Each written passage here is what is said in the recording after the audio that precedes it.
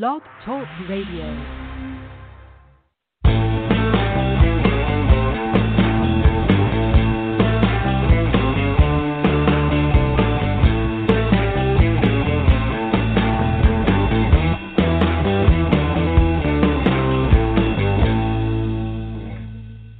Good day, Beatles fans, and welcome back to another episode of I Saw the Beatles. And get ready for a thrilling ride today. Hold on to your panties because we are going to be talking to none other than Angie McCartney, stepmom to Sir Paul. How you doing, Angie, today? I'm absolutely splendid, thank you. How's it going in your part of California? Oh, it's extremely hot at the moment. And are you anywhere near the fires? No, we're not, thank God. But not we're this well year. aware of them, of course, yes. So, Angie, how old were you when you met Jim McCartney, Paul's dad? I was 34. And you were a single mom, huh? I was, yes. My daughter was 4. And my first husband had just been killed in an automobile crash. Oh, that's so sad. So sad. So you were introduced by friends, right? Yes, I had a girlfriend named Bette Robbins. I'd met her at a holiday camp, and we'd remained friends for some years. And then she and her husband moved to the Isle of Wight, which is a little island off the southern coast of England. And we lost touch for a while. And then my husband died, and things were pretty difficult. And one day, my sister Joan was in a shop in Liverpool, and a man came rushing in and said, excuse me, everybody, I'm late for a funeral. Can anybody direct me to Broad Green Cemetery? So my sister spoke up and said, yes, go out of here and turn left and yada, yada. Gave him directions. And he said, you're not Angela, are you? And she said, no, but I've got a sister named Angela. He said, you sound just like her. Look, let me give you my phone number. Tell Angela to call us. So she subsequently did, and I got in touch with Bette and Mike, who lived across the other side of the Mersey from Liverpool. And we got in touch. And she said, oh, you must come and meet Uncle Jim. And I said, why? And she said, don't you remember Uncle Jim and Auntie Mary and their 2 little boys, Paul and Michael? I said, yeah, years ago. I seem to remember them coming to your house for tea. And she said, well, you know who Paul is? I said, no. She said, he's Paul McCartney of the Beatles. Oh, well, talk about knock me down with a feather, you know. And just about pretty famous in Liverpool and in England, but they hadn't done the Ed Sullivan Show yet. So they hadn't hit, the big time and the whole worldwide thing. So yeah, she eventually arranged for us all to go and visit Jim, and the rest, as they say, is history. Now, was Jim living alone by that time? I mean, yes, he was. Paul had bought him a nice house on the Wirral Peninsula across the river from Liverpool. And he was sort of penned in, because the fans were always outside, front and back, and stealing handfuls of gravel off the drive because Paul's car had driven over it and all that stuff. And his arthritis had set in, so he wasn't able to drive. So his 2 sisters, Auntie Millie and Auntie Ginny, used to come over every Monday and do his laundry and cook a lot of stuff and put it in the freezer and generally clean up for him because he couldn't even have a housekeeper for the same reason. Anyway, steal souvenirs. After a while, he said, why don't you come over one night and bring the baby with you and stay the night? So he was anxious to meet little Ruth. So this we set up in, I think it was late August of 64. And Jim and Ruth took to each other right away. Bear in mind, I mean, he was 28 years older than me, so it was quite something for him to consider, sharing life with a 4-year-old. So, yeah, we as the evening wore on, I was playing the piano in the living room, and Jim came across, put his hands on my shoulders and said, I want to ask you a question. And I looked up over my right shoulder and I said to him, the answer's yes. And he said, I haven't asked you the bloody question yet. So we sat on the couch and we talked things through, and he talked about, would you like to be my housekeeper, or do you want to come and live with me, or would you rather go for marriage? And I was really pretty old-fashioned in those days. And I said, well, really, with a 4-year-old child, I think marriage would be my only option, because I didn't want people to think I was living in sin or living over the brush, as they call it in Liverpool. So he said, okay, well, let's, get down to planning about it. And shortly after, the phone rang, and the phone was out in the hallway. And I heard Jim say, hello, son. Yes, she is. Yes, I have. Yes, we are. Hold on, I'll get her on the phone. So obviously the question is she there? Have you asked her? And is she going to? So I walked across to the phone with my knees knocking, and Paul and I sort of greeted each other very hesitantly on the phone. And he said, you sound nice. I mean, what a stupid thing to say. He was probably as nonplussed as I was, finding out he's about to get a new stepmother and a new little 4-year-old stepsister. So he said, he's staying tonight, so I'll jump in the car and drive up from Liverpool, and I'll see you in a couple or 3 hours. Because in those days, it was a long and winding road. The motorways didn't all connect. And so eventually he came, and I was in the kitchen washing cups and saucers. We'd had numerous pots of tea through the evening, Jim and I. And Paul came in through the garage and into the kitchen. And, of course, we didn't even have electric garage openers in those days. Jim had to listen for his car coming down the road, and he'd beep, and Jim would rush out and open the garage door so he could drive straight in. And because it didn't matter what time of day or night it was, there were always fans outside the gate. So he came in and he said, hello, I'm Paul, and put out his hand for me to shake. And I said, yeah, I think I know that. So we went through and sat in the lounge, and he said, so, well, where's little Ruth? Go and get her. So I brought her down, and of course she was fast asleep, rubbing her eyes. And he patted his lap for me to put her down on his knee. So she sat on his knee, opened her eyes, and looked up and said, oh, I know you. You're on my cousin's wallpaper. Oh boy. Talk about open mouth, insert foot. But it broke the ice, and they all laughed, and they got on great. And the following day, he took her out in the car and went to see Auntie Millie and Auntie Ginny and all over the place, She was like a little new toy for him, I think, a 4-year-old. And he didn't have a sister, so this was, That's right. He only had Mike as his brother. Yeah. Right, and all the other girls were trying to rip his clothes off at the time. So, Ruth was probably a breath of fresh air. Sort of, yes, that's right, because she didn't answer back. She was a bit overwhelmed. She didn't realize he was famous or whatever. She didn't realize the significance of the wallpaper in my niece's Wendy house in the garden. So how long had you and Jim been seeing each other before he asked you to marry him? We met in August, and we got married on the 24th of November, 1964. Oh, and was it a secret wedding? I mean, did you have to sneak around because of Paul? Oh, gosh, yes. No, well, only the immediate family knew. And we got a taxi. And Jim had regular connections with a local taxi firm. I think it was called Mersey Cabs. And he called them, said, I need a taxi to come to Rembrandt and take me into North Wales. So the driver will be away for a few hours. So that was fine. The driver turned up. We got in the taxi, and Jim said to him, how would you like to be best man at a wedding today? He nearly was off the road, Oh, my. Anyway, by the time we got to where we were going, we had to go to St. Asaph Cathedral first to get the license, which had been arranged by phone, and then on to a little town called Carrog in North Wales, where the same Bet Robbins, who introduced me to her Uncle Jim, Bet's husband, Mike, had a sister, Mary, who was married to the vicar, the rector of that little parish. So that's why we planned the wedding in this quiet little spot. But lo and behold, when we got there was a photographer from the Daily Mirror waiting for us. So I don't know how they found it. Maybe from the person who wrote the license in St. Asaph. Who knows? I mean, we didn't have in those days. We didn't have cell phones.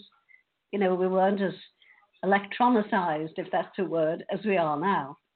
But, right. So, but at least, hey, you got professional pictures. No, I've never seen a picture of my wedding day. But there was a photographer there. Yeah, I know, but I've never seen the photographs. Maybe they'll come to Earth one of these fine days. They must be in somebody's archives, I bet. Yeah, But, yeah, yeah. I would think that somebody, I would think, unless it was just a fan, I would have Yeah, I've liked tried to think all it was ends up to see, over the years to see if anybody had anything in their press archives, but nothing's ever come up. So maybe he's still waiting to sell them on eBay or something. You just never know, do you? Someday maybe they will turn up. Somebody will find their roll of film somewhere and be like, oh. Yes. Do you remember rolls of film? You had to take them to the chemist and wait for a week to get them back. Oh, yes. Oh, yes. Oh, yes. So when did you actually get to see the Beatles perform live? Do you remember the first time? Yes, I think it was the following, round about Christmas time, we went to London, and Paul was living at Jane Asher's house at that time, and he organised for Jim and I to stay in a hotel, picked us up, took us to the hotel, and we went to, I think it was the Hammersmith Odeon, if my memory serves me right. It was a big Christmas show, and Jane Asher's father was there sitting with us close in the audience, Dr. Asher. And after the show, I remember I think it was probably Mal Evans came and took us backstage to go to the dressing room. And on the passageway along to the dressing room was a row of wheelchairs. People were bringing their sick children because they had this incredible thought that maybe just to be in the presence of the Beatles or be touched by them would make them well. I mean, that was the kind of stuff that used to really spook out John Lennon. Well, all of them really, but John particularly.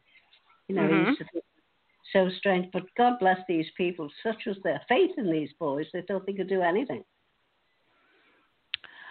Well, they were more popular than Jesus. Well, that wasn't quite the way John put it. He was misquoted by an interview he had with Maureen Cleave, and it just went around the world and, finished up with people burning records and all sorts of stuff. But we know now, don't we, how the press can mislead you sometimes. Oh, yes, they're doing a lot of it these days. Oh, yeah, and even tapes can be edited and videotape and film and everything.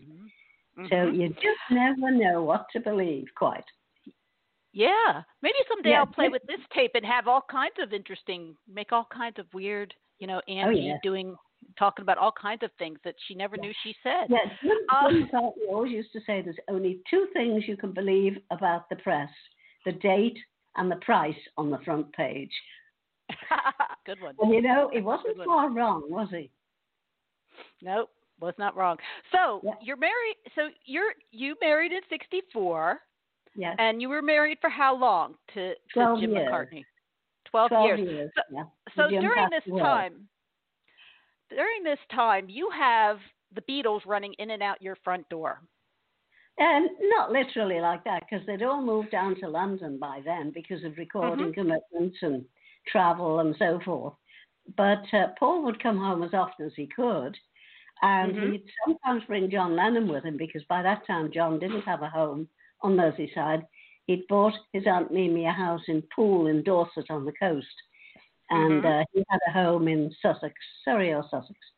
So he'd sometimes come up with Paul for the weekend, and the two of them would go off on, they wear scruffy old Macs and trilby hats, fedoras as you call them, of Jim's, and old pairs of glasses with no lenses in them, and they go out disguised and go on a little pub crawl or go to, they went to an auction once in a house, and they were both standing at the back at different sides of the room, and they kept bidding on whatever was up for sale. They didn't really know. And one would put their hand up, and then the other would put their hand up, and they were bidding against each other. And then at the end of it, they found out they'd bought the linoleum, the floor covering that they were standing on in the kitchen. Oh, wow. Wow. Oh, and nobody noticed them? Nobody recognize? No, they had these old ratty old Macintoshes that Jim used to do the gardening in when it was raining. And these fedoras and, collars turned up and so on, heavily disguised. What a way to have fun. A few beers and some fun, Yeah, so, but John, but George. I just want to confirm that George and Ringo at some point also stopped by your house. Yeah, no, Ringo never came to our house. He had moved down by that time, and his wife had little Zach, who was now Big Zach, and he didn't come up north anymore. But I was in close contact with Ringo's mum, Elsie, and Harry, his stepfather. They used to come over quite often, afternoon tea, and we'd all sit in the back garden and chinwag and so on. And Mimi would come occasionally, John's Aunt Mimi, who raised him mostly. And she was very sort of withdrawn and quiet. And she and Jim used to go looking at the greenhouse where Jim grew grapes and all kinds of fruits and things. And the pottery in the vegetable garden. And she just liked the quiet life, In fact, she always, when John was young, she used to say, I want you to have a proper job. I mean, this music thing's all right, but it's never going to last. Well, she was all about appearances, but right, isn't there a British show called Keeping Up Appearances? Oh yes. Oh, Mrs. Bouquet. Yes, yeah, Mrs. Bucket, Violet Bucket. Mrs. Bouquet. Bouquet. Yeah. But I guess when I think of Mimi, I think that's the way I think of her. Was that? Yes. Well, she Keeping Up Appearances. No, not really. She was just a very laid back. She wasn't somebody who was sort of fussing over what she had or anything. She was quite the opposite, really, very reserved, very quiet. So, of course, when all this craziness began, she too, like all the parents, was overwhelmed, never expecting it to happen like it did. But, even Ringo used to send his mum some money every month. And she showed me one time a post office savings book.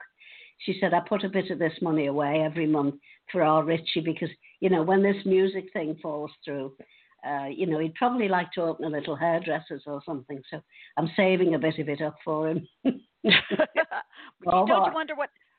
you wonder what happened to that money? Yes, where did that money? Do. Yeah. Is it still stashed, waiting for Richie to get over the music thing? Post office account, yeah.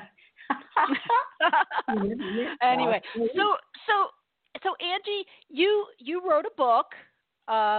You've written 2 books actually, but let's talk about the first one real quick. Anybody who wants to hear more of these stories, what's the name of this book?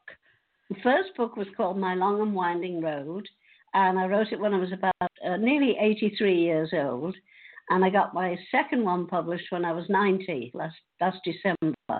So the first one was just my life from growing up in Liverpool during wartime and Hitler bombing us every night and all that stuff. And I left school basically at the age of 11 because all the schools were taken over for people to live in who had lost their homes. So after the age of 11, I didn't really go to formal schooling anymore.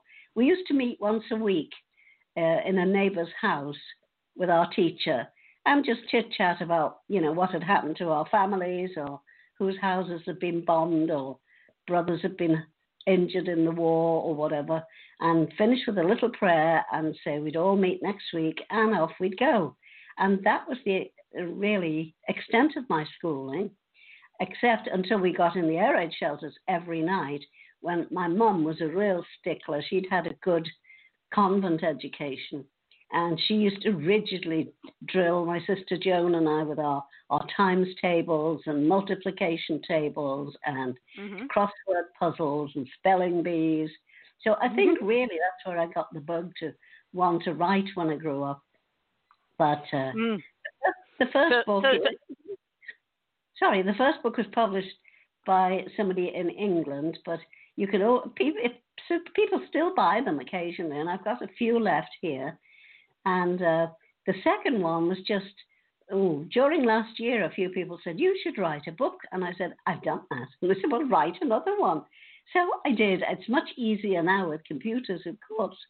And just every time I think of something, I can go to the computer and open a document and jot it down and save it for a rainy day.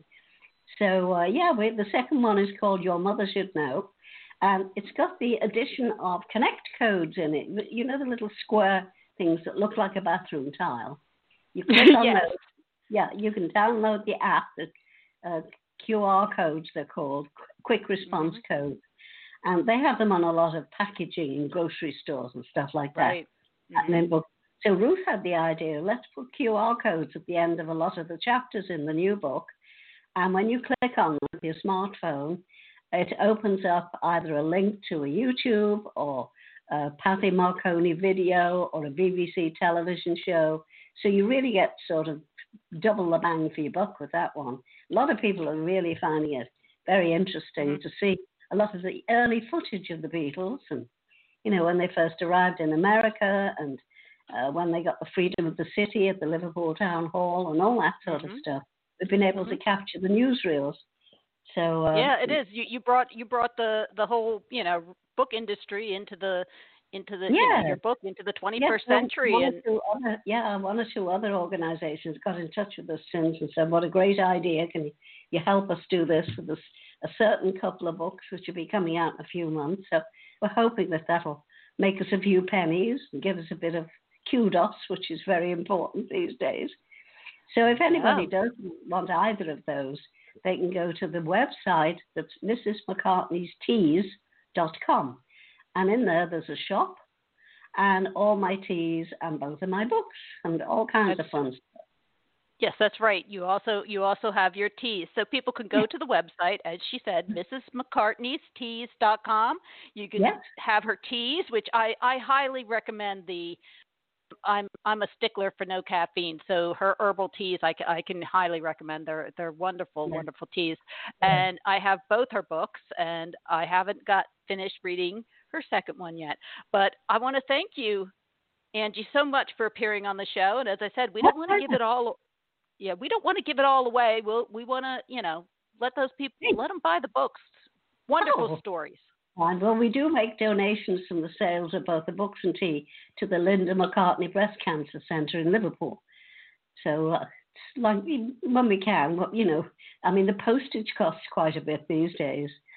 I've had a few great experiences of tea going missing for days until I start playing hell with the post office, and then woo, they find it and deliver it. But isn't it amazing how they can do that? They can find it just like that and deliver it. Yes, but I don't want to be thought of as criticizing the poor old post office because I think they do a hell of a good job. That they do. I cannot complain about my personal post office or anything. And anyway, thank you so much, Angie, for talking with us. My absolute pleasure. Thank you for having me. I'm delighted. Wonderful.